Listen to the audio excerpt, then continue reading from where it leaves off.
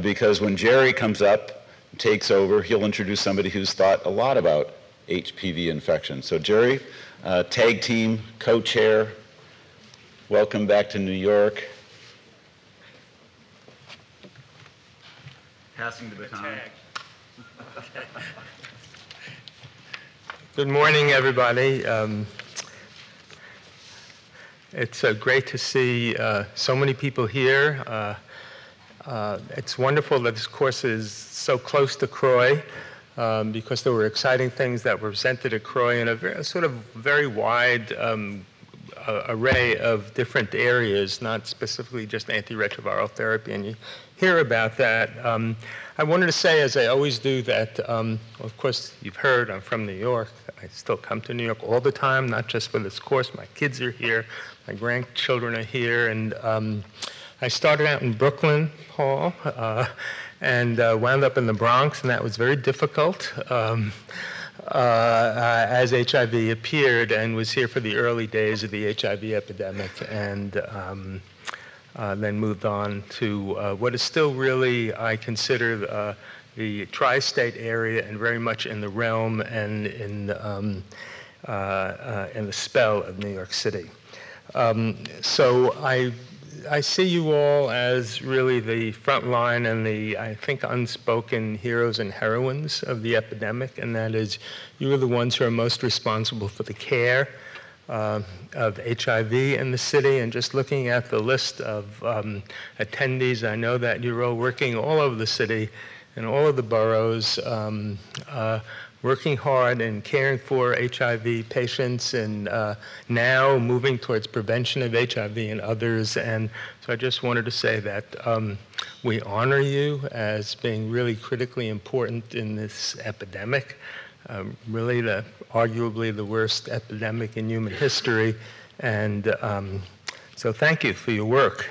So with that as my introduction, I want to introduce the next speaker, who is Tim Wilkin from Weill Cornell, where he's an associate professor, and he will give us an update of CROI and what has been selected as some of the most interesting, important new presentations there.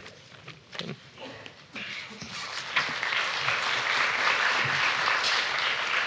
Thank you, Jerry. The organizers wanted me to ask, I was fortunate to give a webinar yesterday on a much longer presentation on CROI. Were any of you able to attend it? If you could just raise your hand. So it looks like just a few, Kristen. So great. So we're going to talk about updates from CROI. So it's a potpourri of topics. Actually, none of them involve HPV, which is a nice break for me. Here are my financial disclosures. And just to remind you that there's a lot of resources available on the web about CROI if you want to look up any of the posters or webcasts in more detail. All of that is publicly accessible and exquisitely well organized by IAS USA. Here are the learning objectives. So we'll talk about prevention of HIV, some investigational drugs that are being developed both for treatment and prevention, some optimal management of ART, and a bit about complications, comorbidities, and maternal child health. Okay, we're going to start with antiretroviral therapy. You're going to hear more about this drug later, but bictegravir is now commercially available. Really the big study about this at CROI was a switch study. It enrolled people virologically suppressed on dolutegravir, abacavir, 3-TC, and randomized them to either continue on that same regimen or switch to the once-daily bictegravir emtricitabine TAF regimen. And what they found was that both groups did extraordinarily well, highlighting the tremendous efficacy that we have available to us today. So about 95% were suppressed a year later, but really the ones that were non-suppressed had mostly left the trial or had missing data. So nearly everyone did very well. And it met the definition of non-inferiority. There were slight differences in renal function and triglycerides that favor the bictegravir bictegravir, but my take home from this is that both of these treatments are very good options for people who are virologically suppressed. There really wasn't a whole lot of new antiretroviral therapy. Dr. Gandhi, he'll talk to you about some of the other compounds that were presented later today. But I wanted to highlight something very exciting called a tri-specific monoclonal antibody. So this is very early in development.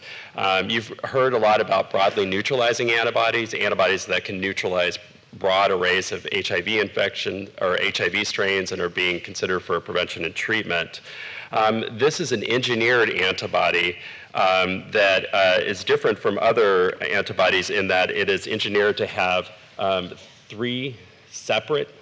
it binds three separate areas on HIV strains.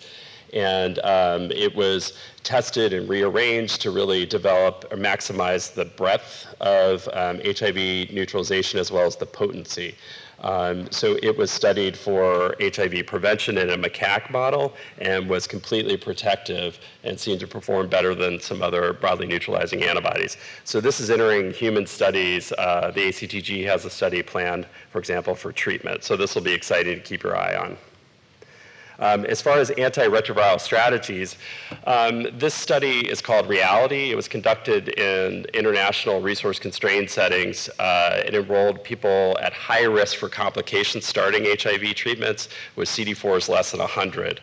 The study had actually several objectives, but the one that they focused on at CROI was whether adding raltegravir, or really starting with an integrase inhibitor based therapy, would that increase the risk of immune reconstitution inflammatory syndrome? So that can be, certainly can be morbid, but in some cases can be fatal. So the study design, everybody received standard NNRTI-based therapy and were randomized to either raltegravir or not. And what they found was that raltegravir did drive down the viral load very quickly, but overall there was no difference in mortality or outcomes between the two groups. And I think importantly what they found was that there was no difference in iris between people that received raltegravir and those who did not. So defining iris is a bit tricky, but this is the best evidence we have to say that the quick viral load decline with integrase inhibitors does not really predispose to immune reconstitution inflammatory syndrome. They did reduce iris by having a broad package of preventive medications, so preventing TB, cryptococcal meningitis, some parasitic diseases, and some of the references are there if you want to read more about it. Dr. Thompson this afternoon will talk to you about the HIV cascade, and one of the strategies to improve access to care or to engage people in treatment is to initiate antiretroviral therapy very soon after diagnoses. People from the San Francisco Department of Health had several presentations at CROI. This is one of them. This one really highlighted their experience over the last few years of rapid ART initiation for new diagnoses. So what they did was they had a comprehensive educational program to work with HIV testers and HIV providers to really get everybody working towards the same goal, which is to both diagnose people with HIV, but to really get them into care in a very short time period, and once they got to care, to immediately start antiretroviral therapy unless there was some major contraindication to do so. So what they found was that over the years they were actually able to decrease the time from diagnosis to care so that they were able to achieve their goal of linkage to care within 5 days. The major thing was the time from diagnosis to a viral load less than 200. They were actually able to decrease that by 2 months by 54%, and that was both with the rapid ART initiation, but also with the use of integrase inhibitors to drive down the viral load faster. So it shows that it really can work, and other studies have shown that the number of new infections in San Francisco and other places, as these really broader approaches are employed, are really driving down the epidemic. And same thing here in New York. So this is a study of actually in Lesotho, or the small country that's, the little circle within South Africa. They did an amazing home testing effort to go out and test 11,000 people in their homes and diagnose 400 people, again, in their home. And what they randomized people to was to either start ART at home or to have the standard of care, which is linkage to a clinic, and then the person would come and then receive antiretroviral therapy.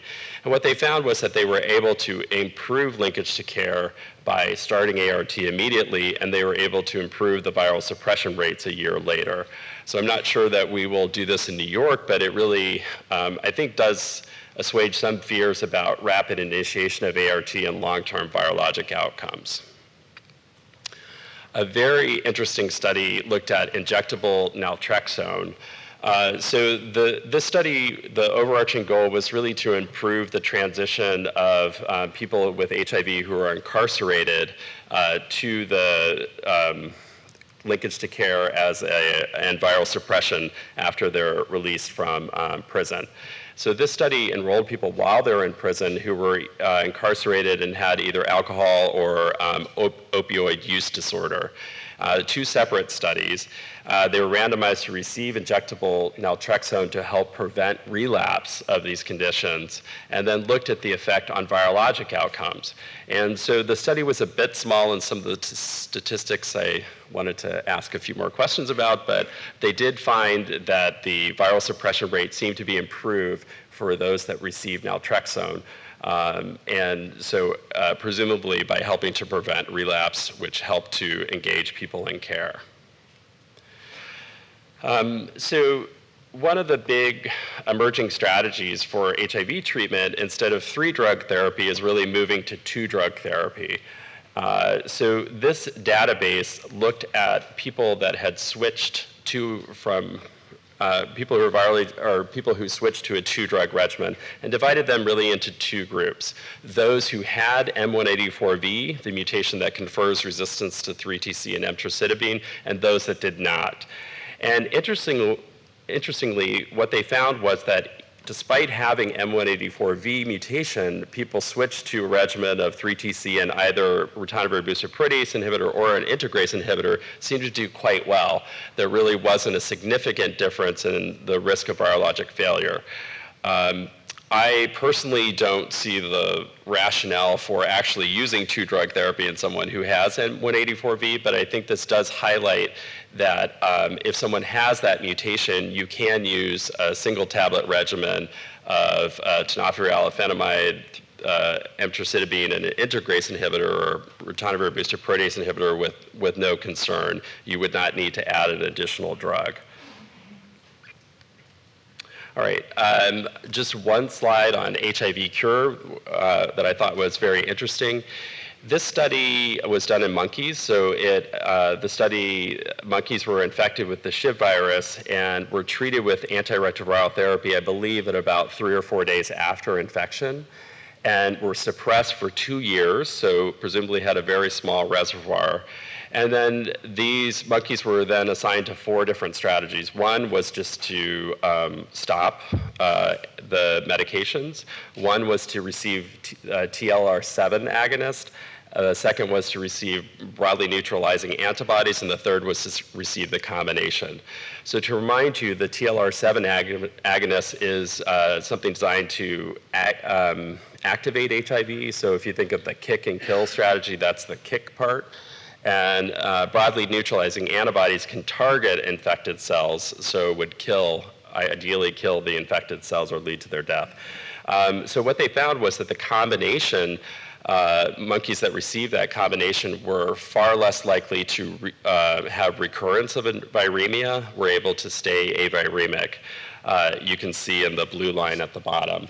What was interesting is that they then took samples from the monkeys that who were not viremic, who did not have relapse of viremia, and then tried to infect other monkeys and really could not, highlighting that perhaps a major change in their viral reservoir occurred. So this is a pretty exciting these are pretty exciting results. There's a lot of caveats. First, it was monkeys. Second, they were treated extremely early in HIV infection, which really isn't the case for many of our patients. But certainly this will be pursued as in future studies for HIV cure. All right, we're going to talk next about pre-exposure prophylaxis. You're going to hear more about the broader implementation of PrEP later on. We're really going to focus on some new data and investigational PrEP strategies. So there was an interesting study that looked at the implementation of PrEP in New South Wales, Australia. So really, this area did not have access to PrEP, and really the first widespread access came through this study. So they planned to recruit 3,700 MSM with high risk of HIV infection. The uptake exceeded their expectations, and they enrolled double that and are trying to increase the study size.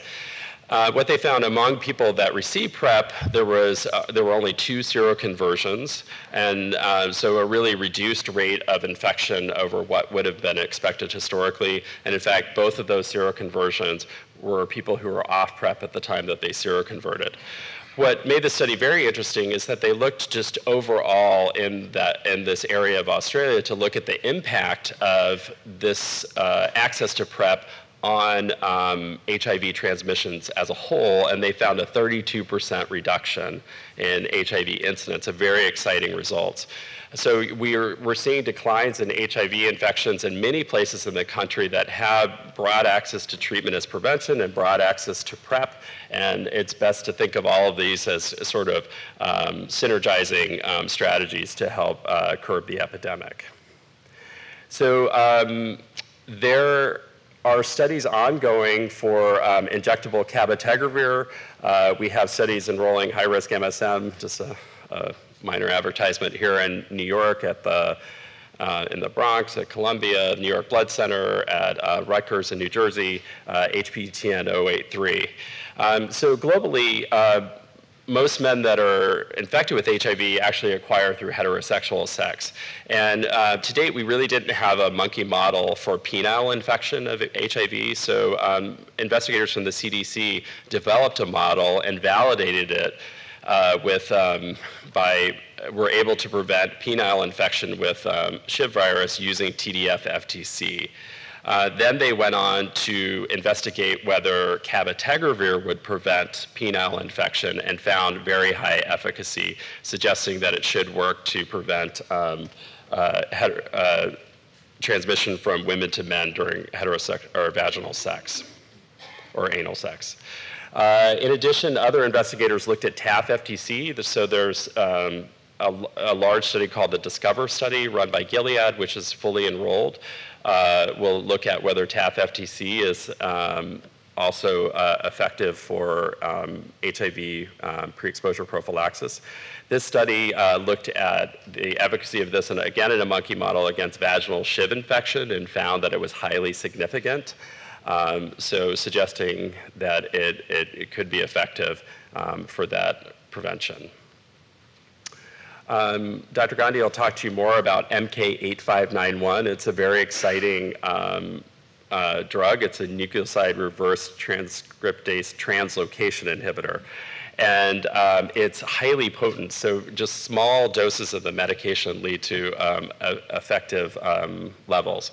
So this study, and it's being developed both for treatment and prevention. So this study was looking at this compound, again, in a monkey model, in this case for interrectal infection. And they found that it was completely effective, and effective at very low doses. So this is not a typo, but the dose equivalent human doses to what they used in monkeys would have been 250 micrograms weekly or 10 micrograms daily. So it's got an extremely long half-life. So this will be potentially could be dosed weekly or potentially dosed orally monthly for HIV pre-exposure prophylaxis. And it's also being considered for implants and other long-acting technologies. So very exciting compound.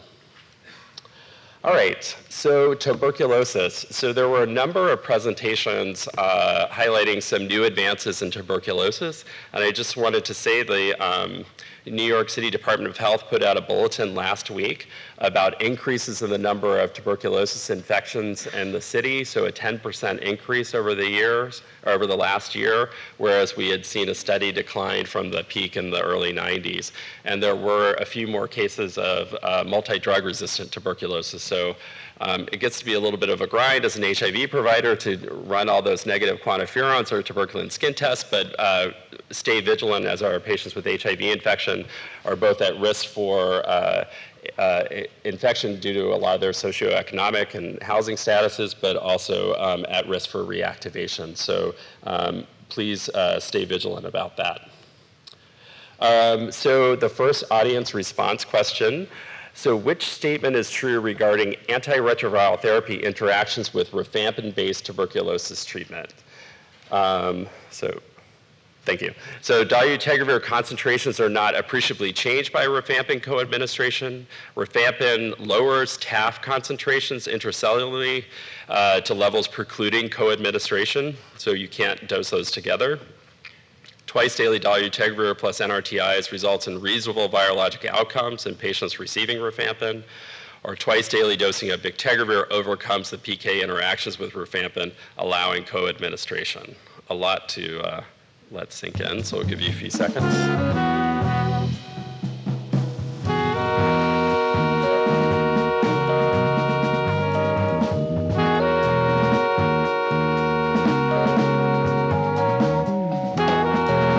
I do find waiting for this to be difficult. I like people to go quickly. We're all from New York. All right, yeah, so half of you got the correct answer. We'll learn about twice daily dolutegravir that really seemed to have good virologic outcomes when given with rifampin. We'll learn that dolutegravir is lowered, but you give it twice daily and it seems to work. Rifampin does lower the active form of TAF intracellularly, but it's still way above what you get with TDF, so it's unlikely to be a problem. And bictegravir, the levels were low enough that even with twice daily bictegravir, that it did not seem a good idea to give with rifampin. Okay, so before we talk about some of that, I wanted to talk about what I think are some of the most exciting results from CROI, which is ACTG A5279. So this was looking at a new treatment for latent tuberculosis in HIV-infected people. It's 1 month of daily INH and rifapentine. So they enrolled 3,000 HIV-infected adults from high TB incidence, or who also had either IGRA positive or tuberculosis skin test positive. Half were women, good CD4 count. 50% were on ART, and most of those were suppressed. So they were randomized to daily isoniazid for 9 months with the standard of care in this case, or daily INH and daily rifapentine for 1 month. And they chose this regimen based on some animal model data. And so people received the treatment, and then they were followed for tuberculosis over the coming years. And what they found was that the number of tuberculosis cases in the two groups was nearly identical. So the daily INH and rifapentine was found to be non-inferior to daily isoniazid. Other studies, other analyses showed that there was sort of a safety trade-off, but the safety profile of daily INH and rifapentine was excellent, and people were more likely to complete that treatment, obviously because it was much shorter. So this is a pretty exciting advance. What we don't know right now is really how to dose rifapentine with dolutegravir. So you would need to be careful about implementing this in clinical practice in people that are on dolutegravir. So some of the PK interactions that we alluded to in the ARS question. So there is an interaction between rifampin and tenofovir alafenamide. So to orient you, on the left graph is the intracellular concentrations of tenofovir disphosphate, the active form of tenofovir. And you can see in the red line, there's a decrease in this concentration with TAF, about a 36% decrease. But if you compare that level to people that are just receiving TDF without rifampin, you see that there's still a much higher concentration.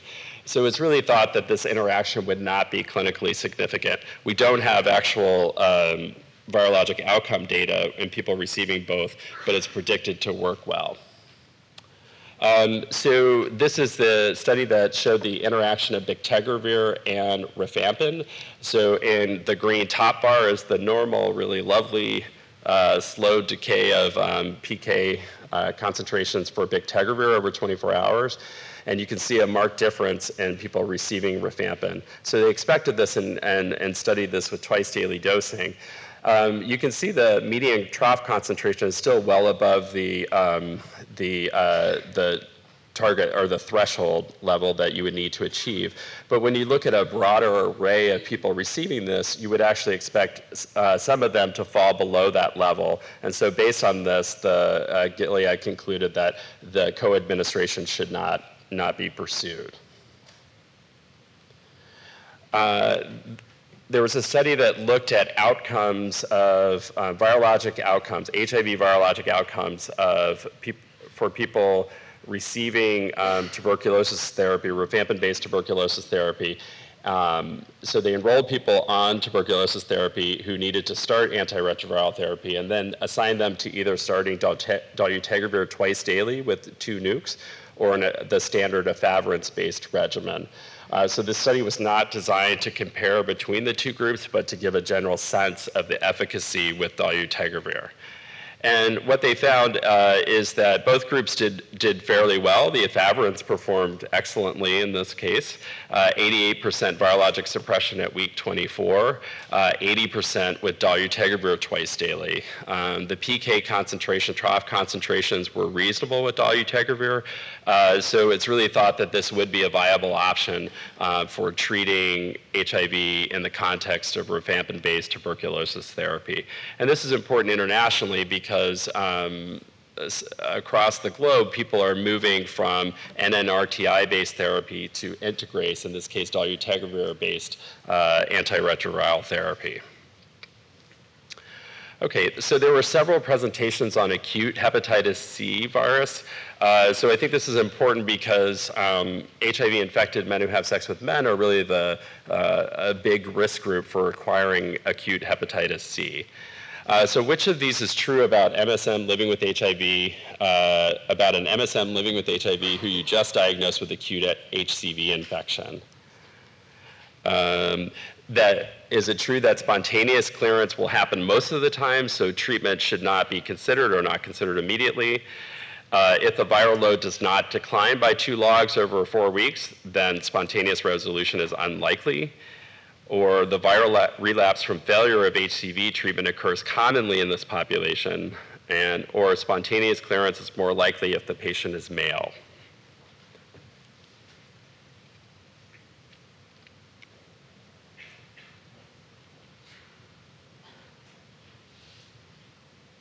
What happened? I thought there was music. There's not music. My boss would demand Broadway show tunes. All right, we can move on. Yes, it shows that we have a lot of experience with acute hepatitis C here in the audience. We'll learn some more details, but really, if the viral load does not decline by 2 logs, you can be guaranteed that the person is not going to clear their hepatitis C virus.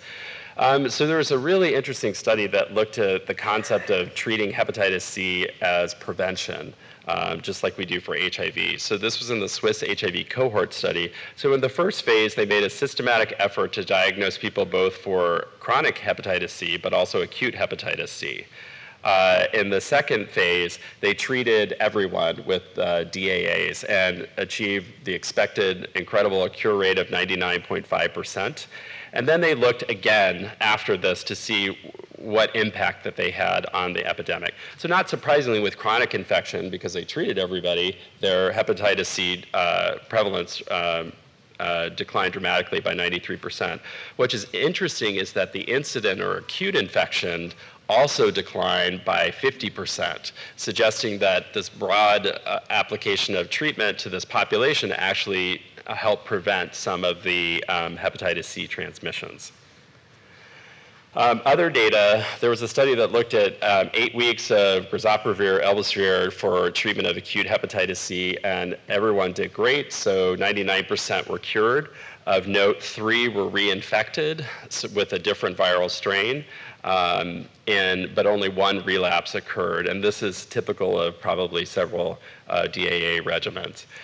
There was a large European cohort which provided some excellent data on the natural history of acute hepatitis C, and so something I think is very important to consider is that spontaneous clearance in this cohort was only 12%. So only 12% of people that are diagnosed with acute hepatitis C would actually go on to clear the infection. Clearing the infection was strongly predicted by a 2-log decline in hepatitis C RNA over 4 weeks. But even with treatment of hepatitis C, there was still a 17% reinfection rate, and that's been seen in a few studies. So I think that these data overall do support universal treatment of acute hepatitis C to hopefully impact the epidemic. All right, so we're going to talk a little bit about metabolic complications. So for many people, when we do the DEXA scans, we can't diagnose people with osteoporosis. I think a lot of people have switched from TDF to TAF-based regimens. This study was trying to understand, is that switch alone enough to treat osteoporosis, or do you also need to add bisphosphonates? So the data actually were mixed. So if you look at the hip, there really was, let me make sure I get this right, there was an added benefit to, there was not an added benefit to adding bisphosphonates on top of the switch from TAF, but you did see a benefit in the spine. So the authors concluded that you could consider a sequential strategy where you switch from TDF to TAF in people with osteoporosis and then rescreen, and if they're still having problems a year or 2 later, then you can consider the bisphosphonates at that point. A large study from the VA database that looked at the use of statins and the risk of cancer. And so they did an excellent analysis of matched pairs and really controlled for a whole variety of factors. And what they found was really interesting, that people who received statins had a 40% reduced risk of cancer, with a really strong reduction in people with HIV of 50%. And they didn't have many AIDS-defining cancers, but among the non-AIDS-defining cancers, they saw, again, a 50% reduction in people on statins who are HIV positive. And you can look at some of the other specific cancers, including virus-related cancers, where there seemed to be a benefit to being on statins. And overall, the death rate was 45% lower with statin use. So there's the ongoing REPRIEVE study that's being enrolled at many sites in New York that will hopefully, as a secondary analysis, be able to address some of this in a randomized trial. Maternal and child health, just to finish up. Oh no, it's turning red. It's all right.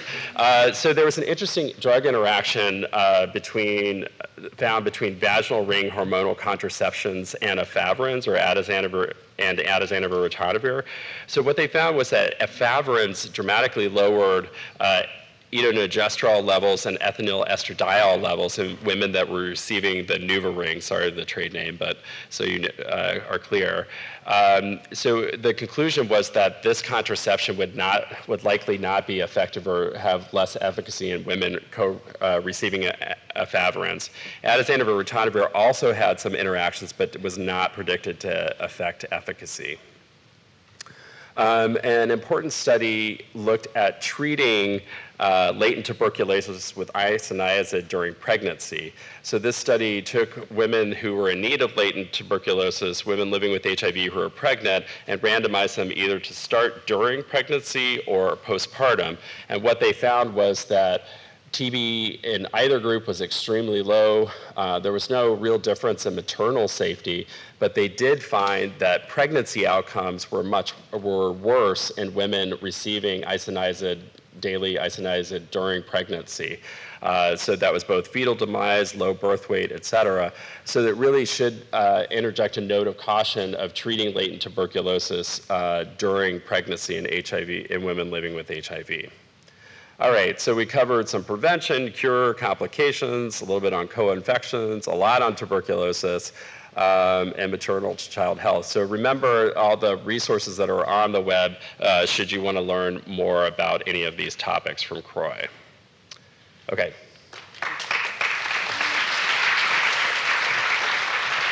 Thank you. Great talk. Have a seat. So this really is a very sophisticated audience, so I think we should be asking you questions next time we do this.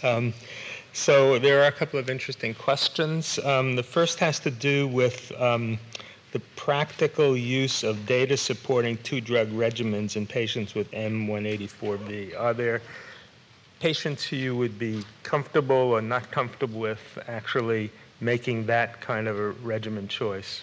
So if they had M184V as a sole mutation and you were looking for a two-drug regimen, I personally would look towards dolutegravir rilpivirine if that was appropriate for the patient.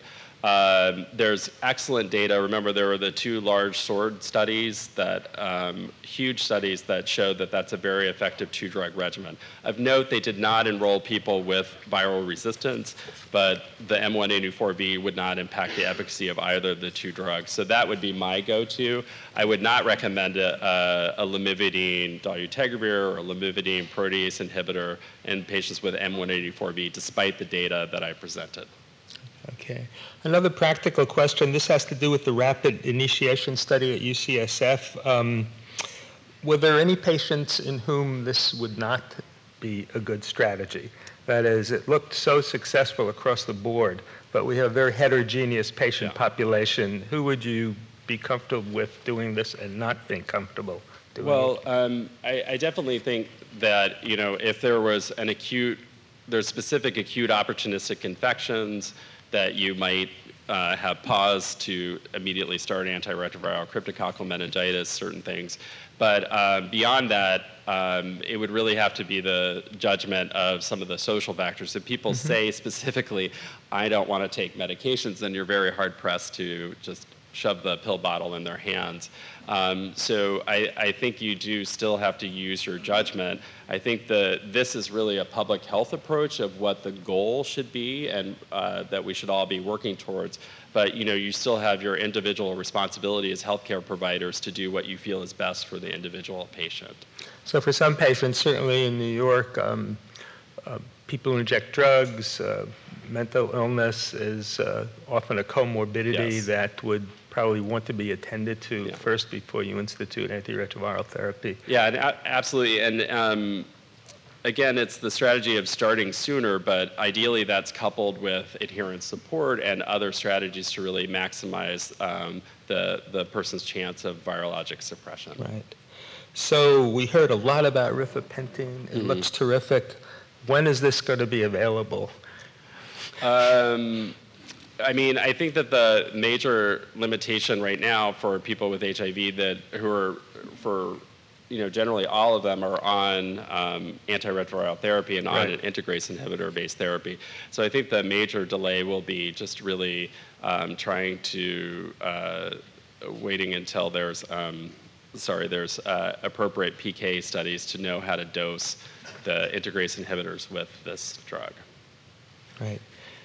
Okay, and also I think the issue that you mentioned about the once daily regimen and whether there are immunologic or there are pharmacokinetic issues with rifapentine when given on a daily basis in this population. There are a lot of drug interactions that we don't know about. There was an interaction study of weekly isoniazid rifapentine at higher doses with dolutegravir, and there was some serious toxicity. It was stopped after 3 or 4 patients. So, I think that there is still work that needs to be done on those interactions before we can really use it. Do you believe that the potential for increased risk of IRIS in AIDS patients with dolutegravir or integrase inhibitors based on is put to rest by the reality trial? in part because all the patients receive prophylaxis for all the commonly potential opportunistic infections in resource-limited settings, but maybe not here. Well, I didn't go into a lot of the details of that study and the other. It was a factorial design, so there were multiple randomizations within the study. So one group got an extended prophylaxis, whereas another group got just a standard prophylaxis for low CD4 cells. So despite those differences, the integrase inhibitor did not impact the risk of iris or overall mortality. So what this means is that I think the issue of iris and early mortality is still a big issue that needs to be worked on, but I don't think that it's going to be exacerbated by switching to integrase inhibitor-based therapies. So I do think it's put to rest. There's certainly not going to be another study, thousands of patients to evaluate this again. 3,000 patients, Yeah. yes. So the level of the CD4 count might be important because that's going to be what is most likely to predict the likelihood of a severe iris reaction. Yes. So if it's really very, very low, well, you're much more likely to have serious iris, of Yes. course. So in the study, I'm trying to remember, the patients largely had CD4 counts above 400, or they No, they were all the way across? They were all enrolled less than 100. So Yeah, the median less CD4 than 100, count, right. I believe, was in the mid-30s. Was there a sub-study analysis that they presented about people with severe lowered CD4 count, like less than 50? Not that I recall, but again, most of the people were less than 50 Right. CD4 cells. So we need a few more questions of anyone. I think are there microphones? I guess not, but you can shout them out. There is a microphone down here if anyone's courageous enough to. You have a question? No. Okay, so with acute hep C, so do you wait for weeks to see if there's a 2-log drop, or do you start immediately? So I think you might want to ask your local hepatologist exactly what they would recommend. I mean, to me, the fact that only 11% spontaneous or 12% spontaneously cleared, I would think about just starting hepatitis C therapy. I mean, the only reason why there's a debate is just really the cost of the drugs, which is not at all an insignificant issue.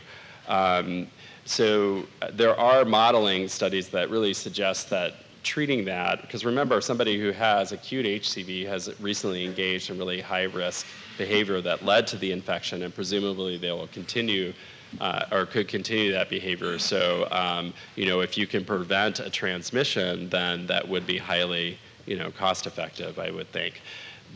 So I think you could have either option would be reasonable to observe the viral load over time, or to perhaps just treat directly. There's a PrEP study that will come up again, I think, when Dr. Ogwagu speaks about PrEP in more detail, but I know it comes up frequently, so we might have different opinions. Let me ask it. Treatment as prevention is effective for pre-exposure prophylaxis, so in a discordant couple, if the HIV-positive patient is undetectable, should the partner receive PrEP, or would it be sufficient not to receive PrEP? So a great question. It comes up all the time in clinical practice. Right. So I would say the first thing is to make sure that the partner who is HIV uninfected, besides being tested and all that, to really have a detailed sexual history, because often there's sexual activity outside the relationship and other reasons to have PrEP. So that's the first thing. The second, as a public health approach, I don't think that that's really the group that we should be targeting for our prevention efforts, because the risk, I do believe the data about undetectable being non-transmissible, with a little asterisk for case reports where transmission has still occurred. So as an individual practitioner, you could consider it for individual patients if they still feel strongly about receiving PrEP. But I don't really think that that's how we're going to impact the epidemic from a public health perspective. It's really reaching communities of color, people that don't have access to PrEP. Great. A question about the switch study with TAF. it has to do with not just the metabolic and X-ray abnormalities, but were there actually fractures? I don't recall whether there were fractures, but in general with studies, even if you have hundreds of patients, the number of fractures are extremely low, that you couldn't really draw a conclusion. That really comes from large cohort studies or pooled meta-analysis. So that's a way of just saying I don't know. Maybe as the population ages, Yes. we'll know more. Yes. I had a question about the Lesotho study, which also a rapid initiation of antiretroviral therapy and a community-based versus the clinic-based. And this is a major issue in everywhere, but particularly in resource-limited settings where healthcare systems issues really often inhibit the initiation of antiretroviral therapy. But among the people who did get linked to clinic, so they were started more quickly compared to those that were in the community, and that was definitely shown. So they were on antiretrovirals. Was there longer follow-up that indicated how, do you remember that they reported that, how they did in the end? Did that affect actually adherence or loss to follow-up or disengagement of care? Really, the only endpoints that I recall are at a year later. So everyone was really to get into care soon, and then they gave them up to 3 months for the one endpoint. So the virologic suppression rate meant of the people assigned to that therapy, how many of them were in care, had a documented viral load showing suppression, and it was clearly better with the home-based initiation of antiretroviral therapy. Right. Okay. I think that's about it. That was really fabulous. Thank you very much. Okay. So we have chapter 2 of the questions about your practice and demography. And let's see if we can put them up. Okay, so what is your clinical academic training or background? And please only one, select one. Doctor, nurse, nurse practitioner, public health professional, physician assistant, pharmacist, health educator, or other. No music? I can dance. Okay.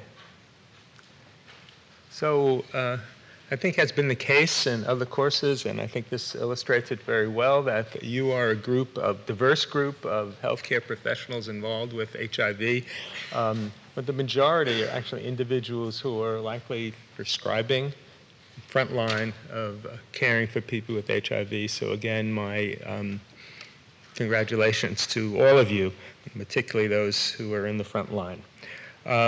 Second question, what is the setting of your current work?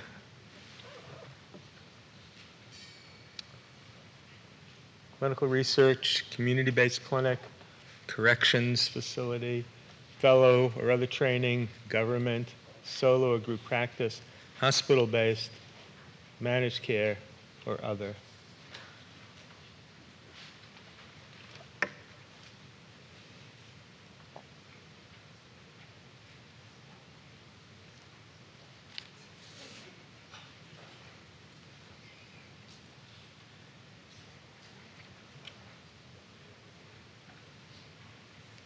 Where's Paul?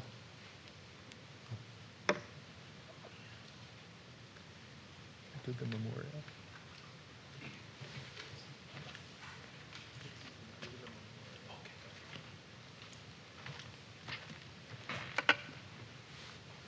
So, okay.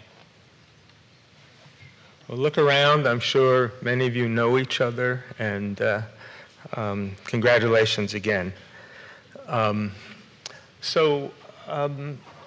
There's a special event that we wanted to add to this course that we haven't done before, and it's actually important because we are a community of people committed to and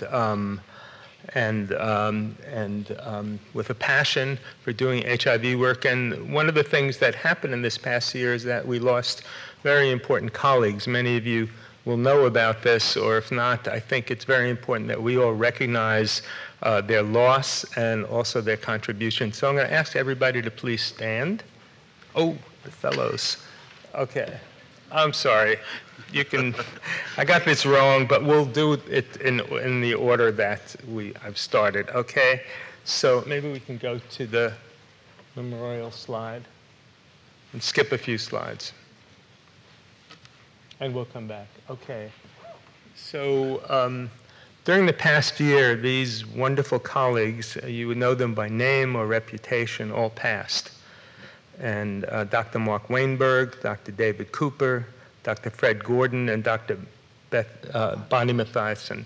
And we wanted to say something special about them, perhaps each one, and also in concert in terms of their contributions to people living with HIV and to the epidemic as a whole. Okay? Do you want to start? Should I?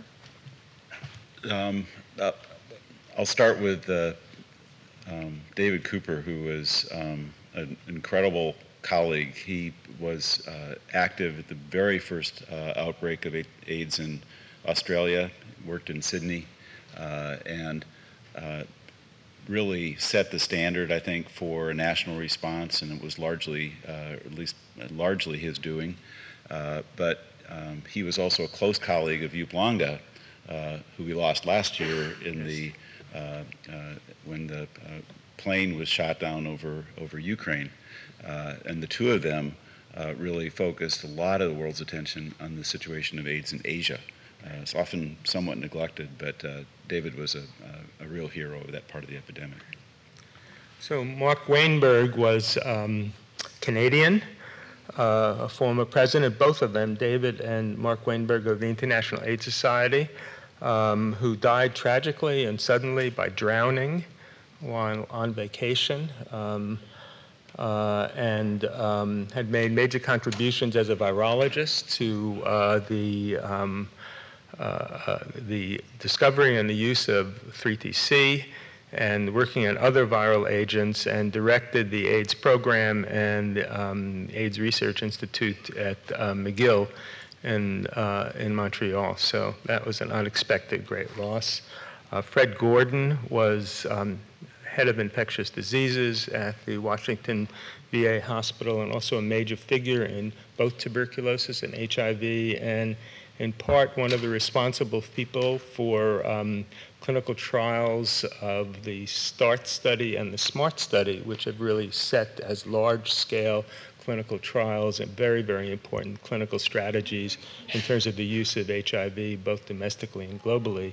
So he died recently of a long chronic illness, and was a very courageous man.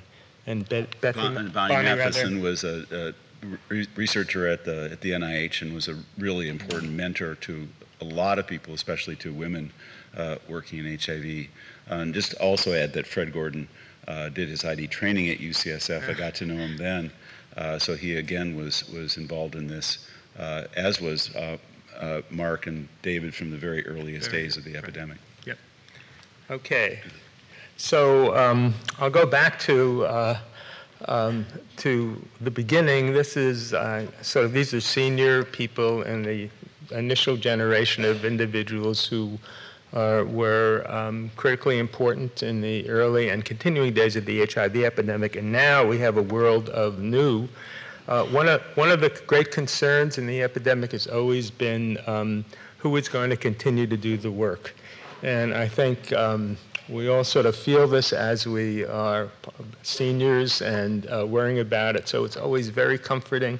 It's wonderfully comforting to know that there are new trainees who are interested in carrying this forward and who will, with the same love and passion and competence and compassion that I think this early generation of HIV doctors have.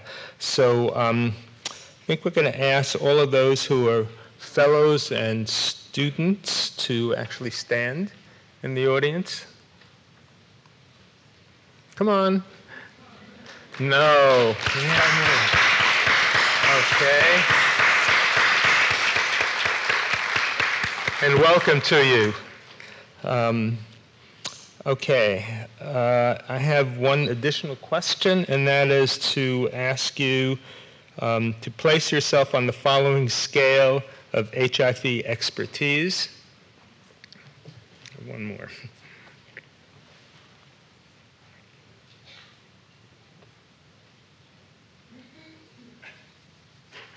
Whoa, are we missing some? Is there anything in between? Oh, okay. Oh, all right, from 1 to 5. Okay, got it.